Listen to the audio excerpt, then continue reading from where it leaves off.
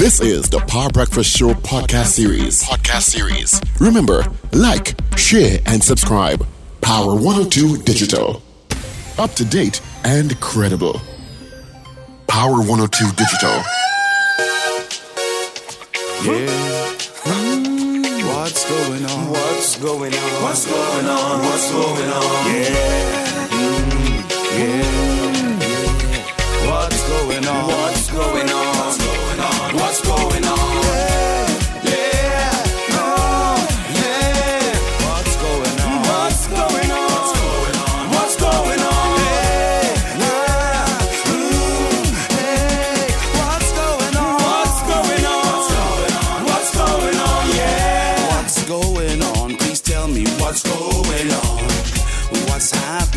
Please tell me what's happening.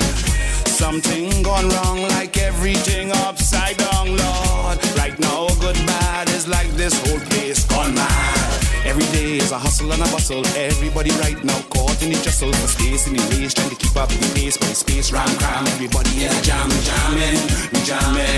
I need to raise. A life, a better way of living. In the meantime, simple things we forgetting. Thank you so much to the wonderful folks out at Bermuda, the makers of Crex, your vital supply for powering our 7 o'clock news. Thank you so much. Make sure and pick up your Crex today wherever you are. Corner store, the shop, the parlor. If you say by the barber too. Yeah. Crex, it's your vital supply. Alright, so thank you to the wonderful folks at Bermuda's. Alright. And of course, at 16 minutes after the hour of 7 o'clock, while I get my guest online, traffic-wise. Yeah, let me just not tell you about traffic. Any accidents? I'm looking. No. Let me not tell you about traffic, alright? Even that alone, that says volume right there. Alright, so while we get the guys online, guest online, I should say, let's get the results of our morning poll. Our poll this morning was, do you think the Prime Minister did in fact interfere by giving Blissy Prasad the info that affected the merit list? We had 27 people voting on the poll this morning. Of the 27, 20 of you said yes, 7 of you said no. As you said earlier on, Richard, and if you could turn on your camera, please, sir. The Prime Minister's action did result in some way in precipitating quite a series of events thereafter. So, interfere may not be the word, but he certainly impacted the Police Service Commission's operations, so much so that some may suggest it may have contributed to its eventual collapse, because they withdrew the list. And by that, as you said, we don't even know how far the list went at that point. Anyway, we're streaming on our Facebook and YouTube now, just to let you all know. Recording in progress. Thank you, Dorothy. And let's introduce the Minister. Good morning. We would like to welcome Minister of Trade and Industry, Senator Paula Gopi-Skun. Minister Gopi-Skun, good morning. Thank you for joining us at the Power Breakfast Show. Good morning. Good morning to you, Paul, and I think Mr. Raghubar Singh is with you, and of course the listening audience. Happy to be with you this morning. Right, thank you. How are you this morning? Happy? I can't say happy Easter yet. Yeah, good morning, Lent. Minister. I know you're quite devout. Not happy Easter, but Lent is also a very, very interesting period because it prepares you for Easter, and that's what's great about it. Excellent. We have 3 main topics this morning. Let's start. Yes. Yesterday we asked a question, our morning question was, should the government do something about food prices? And if I'm not mistaken, Richard, the vast majority said yes. Yeah, the majority of people said yes. Said yes. I don't know what government can do. I know there have been some items put on a zero-rated list. Minister, give us your overview. Of course, we all know that the pandemic had interrupted supply chain, and now we have the Ukraine-Russia war, which may impact the price of wheat and as such flour. Is the government bracing for more price increases? But it's not merely the government that is bracing for price increases, but the world is. And you have to understand the damage that would have been done on account of the pandemic. And not only the pandemic, unfortunately, you had a lot of adverse weather conditions in a lot of producing countries last year, Canada, US, Australia.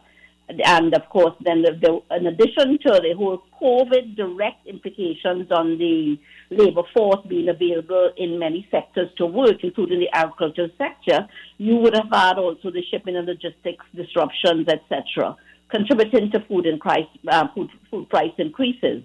Now, so you're understanding that this is a global impact. And if you have looked at the release coming out from the FAO at the beginning of March, you would have realized that the total across the board food price increase would have been 28%, which is quite substantial. And so that's not just, it's not the government, but in fact, all populations of the world having these extreme prices in food. So it's just not Trinidad that's affected, the government that is affected. It is the global situation. And of course, the war in Ukraine, the Russia-Ukraine war, has just worsened it. But if you thought that even the 28% that we would have seen a leveling off, and this is what we were looking for in 2022 as against 2021, and this is without the war, in January you would have had a 4% overall price increase, and 3.9 increase in February. By late February, the war came on, and that has had disastrous effects on global food security. And why is because that whole Black Sea region plays a major role in the global food system.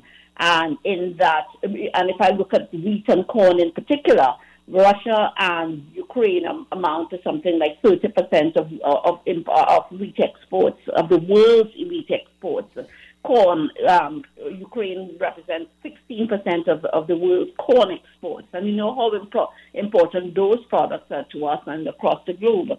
But there is expected to be continued food price increases. But the concern is also not just the food price increases, but whether you would have food shortages. And that, to me, is the bigger issue, because some things you would want it in any price. The main thing is to be able to have it here and to make sure to have everything with us. That's the concern, because as you would understand, if you look at the makeup of our imports, we talked about a 5.7 billion TT dollar import in food, right? Well, that is food that we absolutely need to have. Well, not the food that we're used to importing, and you're talking about your meats. A high portion of that is your meat. Your margarine and shortening and oil products, all of your fats, your dairy products. Then a two-part question, Minister. You mentioned a 28% increase a while ago. A two-part question. Yep. One, and you said the bigger picture is availability of food generally.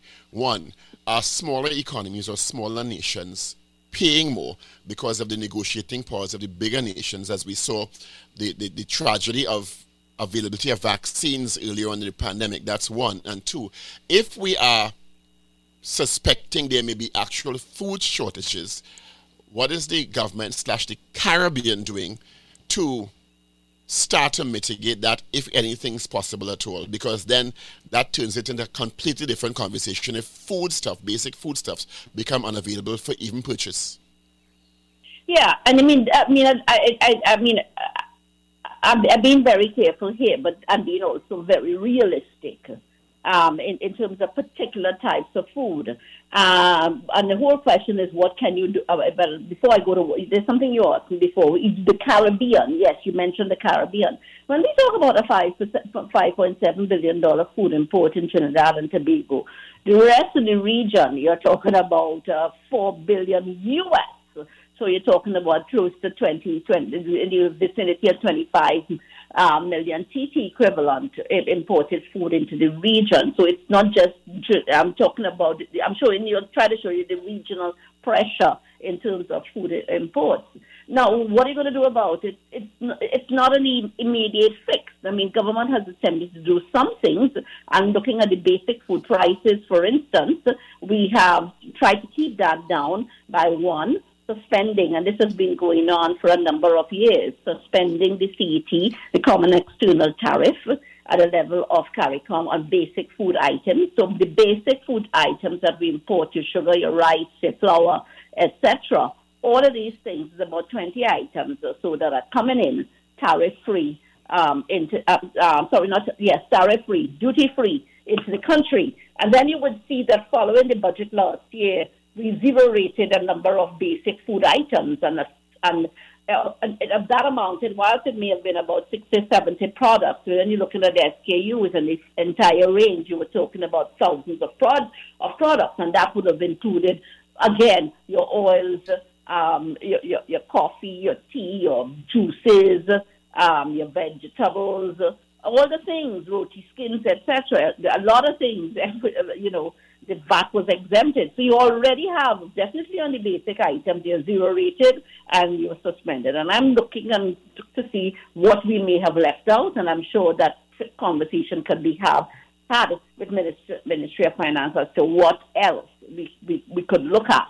But not only that, we made sure that for the basic food items, the imports of the basic food items and medicines, etc., we made sure that that Minister of Finance did this, that we increased the level of foreign exchange availability to the Exim Bank, not only to supply foreign exchange to the basic inputs into manufacturing, but again for the direct imports of the things that we must have. So that we've done those three things, and of course we have the food monitoring mechanisms at the level of the Consumer Affairs Division. But that apart, the wider picture has to be what we're doing in agriculture and ensuring that there's food security locally. And that thrust has been ongoing, but intensified in the last year when the government made available some $500 million to the Ministry of Agriculture, Land and Fisheries in terms of that agriculture stimulus package to get particular projects going on and to get and not just that, but to make lands available and to make monies available to agriculturists, not existing only, but new agriculturists in Trinidad and Tobago to expand food supply. And you would have seen also a number of public-private partnership arrangements as well for dairy, for instance, to increase our milk supply and our meat supply in Trinidad and Tobago. So those kinds of things, but and for that you have to rely on your medium and longer term views as to where you want to go with that. It's not an easy. But Minister, if I may interrupt, but you're talking about a certain level of attention being paid in terms of the agriculture and what is happening in food and dairy, etc.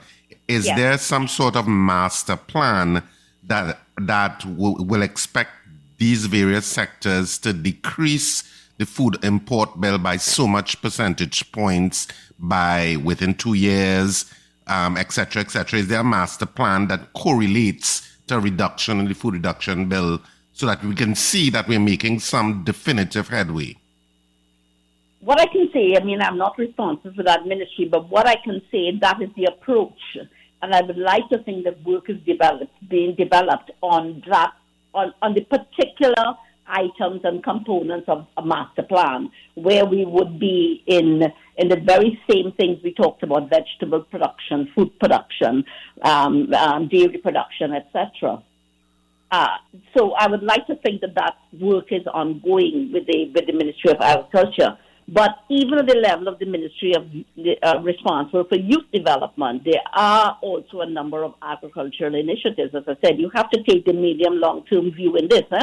And so the stimulus there in that ministry is to get youth into agriculture. So you're talking about new entrants, not only at the university level, to the extent where we would be giving them, the government would be giving them homesteads. And so a number of areas, pieces of land across Trinidad and Tobago have been identified for distribution, targeted at getting youth into agriculture and into hands-on agriculture as well. So there's a lot going on, and I know that there's some kind of plan, but in terms of the definitive details, I couldn't give you that. But again, what we have to do apart But do you think that, because we spoke to Rajiv Dipti, the president of the Supermarkets Association yesterday, Minister Gopis Kun, yes, and he was of the view, and I'll paraphrase, that not enough has been done. We know that we can't grow all the food we need, though we should be trying to grow more. That's understood.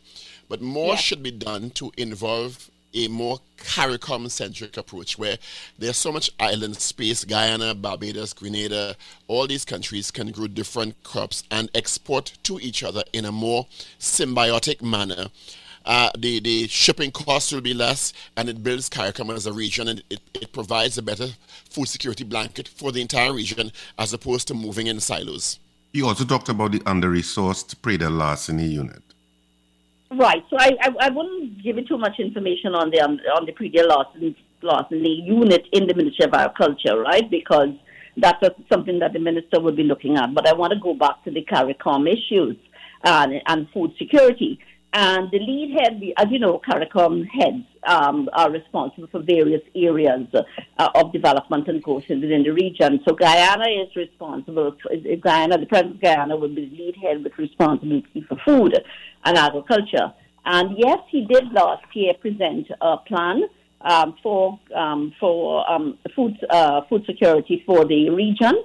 And that plan is being activated at the level of the heads of government. And as you rightly said, you have to look at the synergies. It has to be a synergistic approach because Guyana is the one with the land spaces. And I know that Guyana of its own has begun to grow strong acreages in several vegetables, and I think they have started corn and wheat and that kind of thing. But it has to be that approach, and in terms of security, in terms of Guyana being the area that will focus on. But I don't know, does that plan include, yes, Guyana can grow the food because it has land space, and the other Caribbean countries like Cuba that may not be Caribbean that we can engage. But does that plan include providing more raw material, for example, for Trinidad and Tobago manufacturers to up their... Okay. That is another area that, in terms of the medium-term view, and the work is going to be done on strengthening the linkages between industry and agriculture. That's what you're talking about, so that there's better synergy with the domestic or the regional agricultural sector and industry. And so that there's a working group on that to collaborate towards building those supply chain linkages between manufacturers and agricultural sector. And you would see an RFP going up pretty soon for a consultant by the Ministry of Trade and Industry to really look at the regional value chains, which is wider than just agriculture. But one other study would be on strengthening the linkages again. So the work is ongoing, and we want to bring a consultant who can really drill down for us further on how we could get this working and just not talking about it. But there is a working group including the Ministry of Trade, TTMA, Ministry of Agriculture, NAMDEFCO, and so on, looking at this whole collaboration in terms of the supply chain logistics linkages, between the two sectors. But I'm going to cue Richard to introduce his favorite topic, ease of doing business. Yeah, the ease of doing business, Minister, if you could talk about that, because for years, Trinidad and Tobago has been languishing below the midpoint in terms of countries being rated on the ease of doing business. And it seems as if there's some bogey with us moving up the ladder. What is accounting for our difficulty in making any tangible progress in terms of our rating internationally with regard to the ease of doing business? So I'll tell you that work is ongoing. That's a fact. And there's no ease of doing index again. And the World Bank has not announced since 2019 its replacement for that ease of doing index, which we knew of before.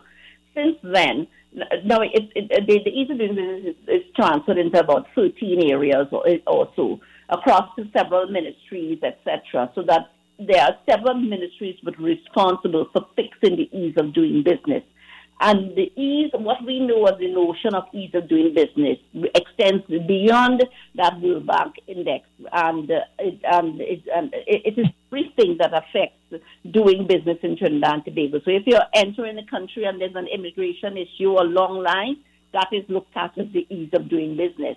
What in the Ministry of Trade we're focused on, so there's an all-of-government approach with a focus, of course, on the ministry with digital transformation. That is not digitization and so on. Those are not easy and quick fixes. But there are things that we're doing, for instance, to increase both at the basic level, and COVID forced us to do that, to increase the accessibility to broadband across the nation. So those kinds of fixes, making sure that there are enough laptops in the hands of children, etc., so that they could have used it for school purposes during the COVID period. But that apart, a major issue for us in the ministry is trade and that which applies to trade and business. And over time, from 2009, when this TT Business was introduced, we now have something like 46 e-government. How do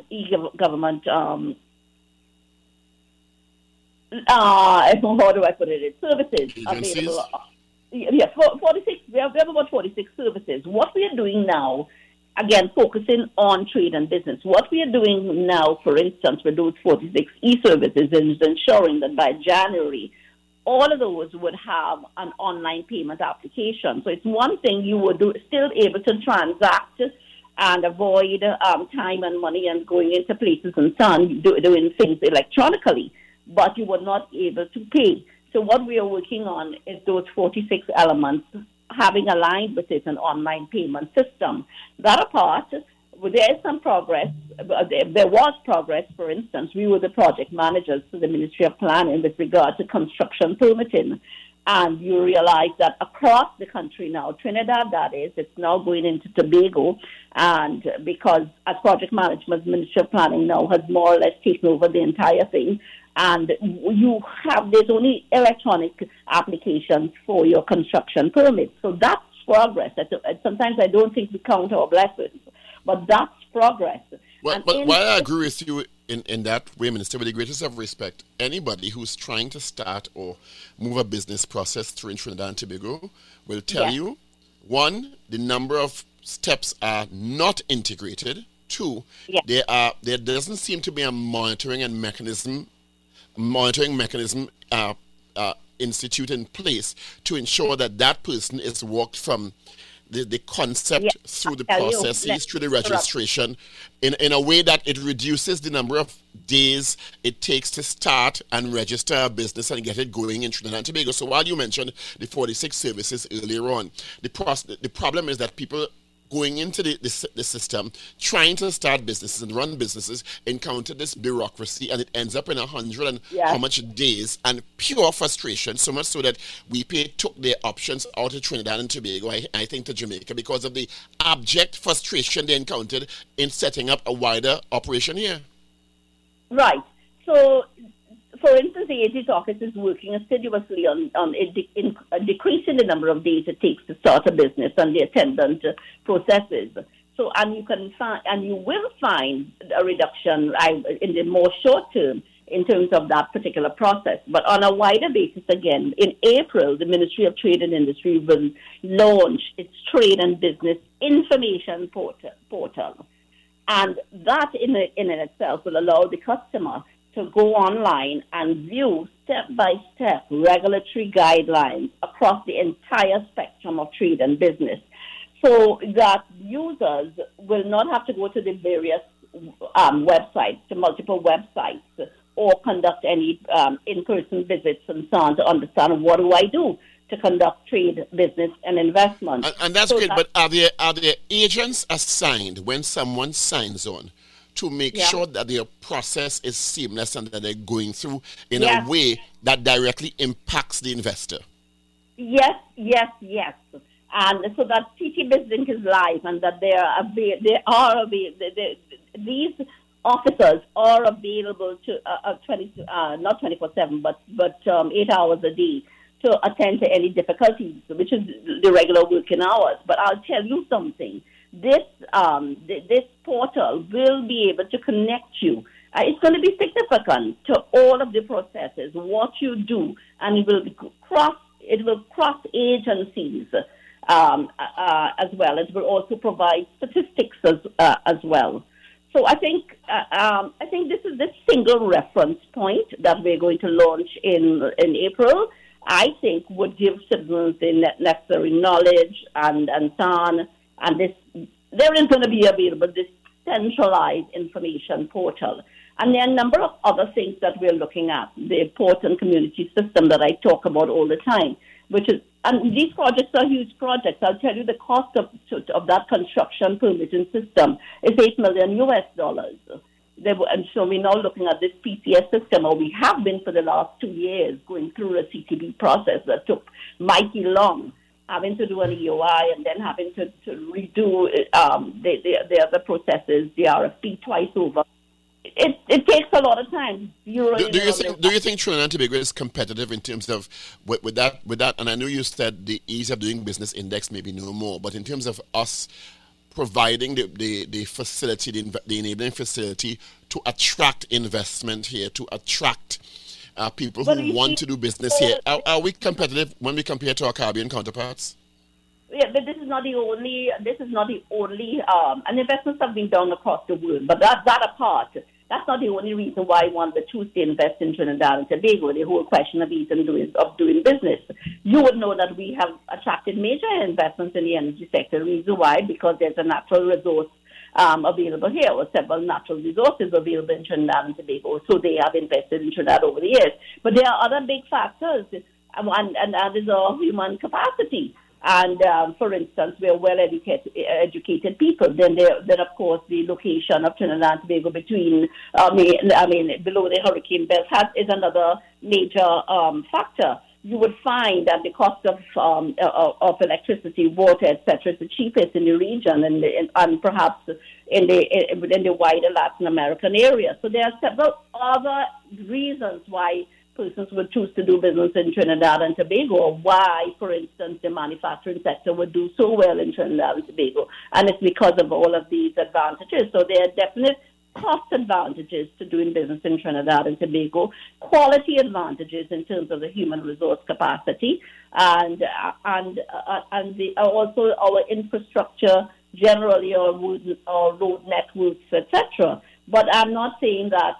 I'm to say that the rest of the region cannot attract investments, different types of investments, on account again of their natural resource. The tourism sector has thrived in the rest of the region, and you would find that Jamaica is building a manufacturing sector as well. And I would think that, and my own view is that they're doing very, very well at that. And again, they would have some distinct advantage. Their labor costs would be very low, and then of course they're closer to they're also closer to America, to the U.S., and just being a few minutes away in terms of traffic. So I think we all have our advantages, but Trinidad and Tobago by far has the distinct advantage of lower energy costs and location costs and history. I hear you, Minister, but I'm just wondering how, I hear Paul's question, how really competitive is Trinidad and Tobago? How energized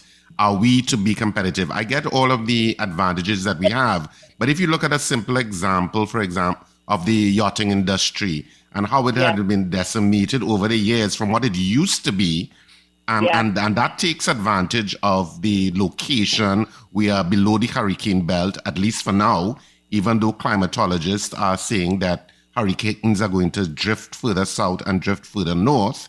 But the issue of what we have and how we monetize it and how we increase our competitiveness to be the best in the Caribbean at what we do, that sort of energy sometimes seems to be lacking. Well, I mean, you ended there talking about the best in the Caribbean. We want everybody in the Caribbean to do well, because when they do well, we do well as well, especially with our manufacturing and so on. But going back to yachting, for instance, over the years, yes, we do have a distinct advantage, and not the advantage is not just the location. The advantage is also the skill set that we have built up in terms of the ability to do yacht repairs. Trinidad and Tobago, that's our distinct advantage, not necessarily. Yes, they as a safe haven during the hurricane season, but again, when you look at Jamaica, when you look at St. Lucia, Barbados, St. Lucia, Grenada, etc., more than ever Barbados, the beauty of those particular territories, the seas and so on, is an attraction as well. But that sector has been decimated largely because of COVID. But before COVID, we had some attendant problems in terms of piracy. And you would be surprised, one piracy attack would yachties would just get onto their communication instruments, and it would have a devastating effect on the industry. But COVID dealt us a heavy blow in that whilst the other territories had found a way to deal with the yachting entrance to their immigration issues, Trinidad and Tobago kept its borders closed, and we lost out on the entire season. And that's why entire hurricane season in 2021, and that has brought us to a place where we are close to zero in terms of the number of foreign yacht arrivals. So lately, and I don't want to go into this because the public is well aware that we have put $10 million into getting all of these micro and small businesses going again. But of course, what we have to improve is the marketing and promotion, and we're working on that in terms of the advertisement in foreign magazines, etc. And it's a double-pronged approach. But again, there are other ministries that are connected, and I meet this week with Minister of National Security on working on the issues as well at the level of immigration and the Coast Guard. And of course, we have to also meet with customs as well, because we have to be a friendlier nation from the time someone arrives. And that single harmonized form that we talked about, moving away from 13 forms to one form, AG did what he had to do in terms of passing it through the parliamentary process. But again, it has to be put into place electronically as well, so to ensure that before the yachties even arrive in Trinidad and Tobago, they have the all clear in terms of their entrance requirements. They're able to submit way before they arrive and so on. And that's where we have to go, looking at all the gaps and fixing them, making sure that when a yachty comes into Trinidad and Tobago, they don't have to enter Trinidad, and when they want to go to Tobago. Before we run out of time, I want to go back to the food issue and ask, because it may seem like a redundant question. What is the role of the Consumer Affairs Division presently? But Consumer Affairs really is a monitoring mechanism, so that we will monitor food prices, hardware prices, poultry prices, etc., publish on the social media, and once a quarter put it into the print media as well. But so it's a monitoring mechanism. They go around to all of the supermarkets across Trinidad and Tobago, so that when they present, it's an ongoing exercise. They can present what is going on in east, north, south, west of Trinidad and Tobago, so that they are on the road doing that. They are monitoring. But to bring food prices down, people always point to Consumer Affairs, but to bring food prices down is really a lot of other issues that you have to deal with, which we were talking about. So people have the power of choice, and that's why I asked the question about the mandate of the Consumer Affairs Division. Do you think part of that mandate should be the promotion of the use of local produce, so that we start re-socializing or re-engineering the taste, the palate of the population to using more local produce? It helps our local farmers, it helps our local manufacturers, it boosts, it can have a long-term effect, a medium to long-term effect of reducing the dependence on the importation of foreign goods in Trinidad and Tobago, some of which are quite unhealthy, quite frankly. And do you think that should be part of the mandate? Yeah, obviously. And what I tasked them to do last week was to set up a committee with Ministry of Agriculture, Ministry of Health, so that it can be a multi-pronged approach in terms of all the reasons why we should use local produce. And I mean, how long have we been talking about this, Paul? Backyard gardens. But Minister, can I tell you something with the greatest of respect? Yes. When you say I tasked them with that responsibility last week, I have to scratch my head. Yeah. Because the government has been in power since 2015. Food prices have been an issue, even though the pandemic and the Russia-Ukraine war has exacerbated the situation. But to hear that I tasked them with the responsibility to form linkages with the Agriculture Ministry last week, when this to me is a no-brainer in terms of that promotion of local goods and services and the use of it, it's kind of bewildering. Yeah. No, but it's not that they are not at work. This is further work to be done. And, of course, the Ministry of Agriculture itself has been doing its work through the promotion of what you might call it, the markets across Trinidad and Tobago. So it's in your face. You have a market next to you. It's not like going to the central market anymore. So and that's great. And I congratulate the Minister of Agriculture for doing that. I'm talking about in supermarkets. The preponderance of foreign goods, and of course, yes, we know we can't supply our food, is in your face. Is there a thrust to link with the supermarkets, a local lane, buy local campaign, support this good, support this service, because it's in our interest to buy and support local? You and I know I old. I don't know, you may be a younger person than me. But I remember in the 70s and early 80s, there was a strong thrust, a national campaign. One, grow a home garden, and two, buy local. That has never been as fervent as I remember back then. Yeah, but it's there. I mean, I won't take that poll, but because I think consumers are buying local, and there's a proudly produced in Trinidad and Tobago manufacturing campaign that has been ongoing for the last few years by the TTMA. Government doesn't stand alone. The responsibility is not government alone. And if you go to the supermarket and walk the lanes, I can't tell you separate local from foreign. The foreign goods are they take up less shelf space, without a doubt. Our local goods, as you walk through the supermarket, the variety and availability of locally produced goods are in your face. Minister, as well as I do in terms of consumer habits and marketing, it takes a lot more than just having it in your face. No, there are two issues. One, we need to be able in Trinidad and Tobago to produce a wider set of goods. That is what, number one, we have to do. But in terms of what we produce being on the shelf, I would tell you that they are on the supermarket. They do have prominence on the supermarket shelves. But it's two things. We need to be producing more goods, a greater variety of goods.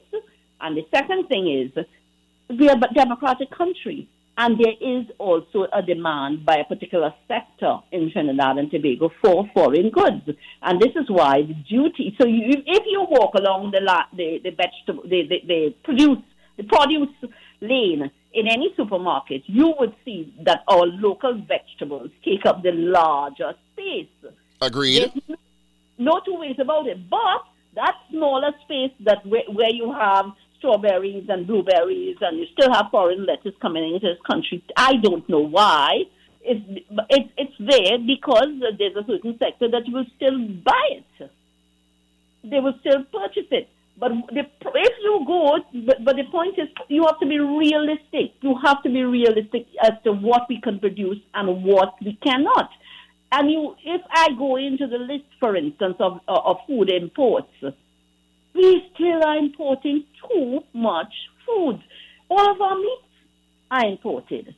So what we produce here is only chicken and fish.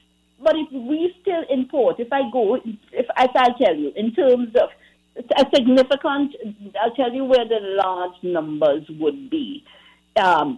We still import chicken, and that is a no-brainer. Nobody should be buying frozen chicken. This country should not be bringing in frozen chicken.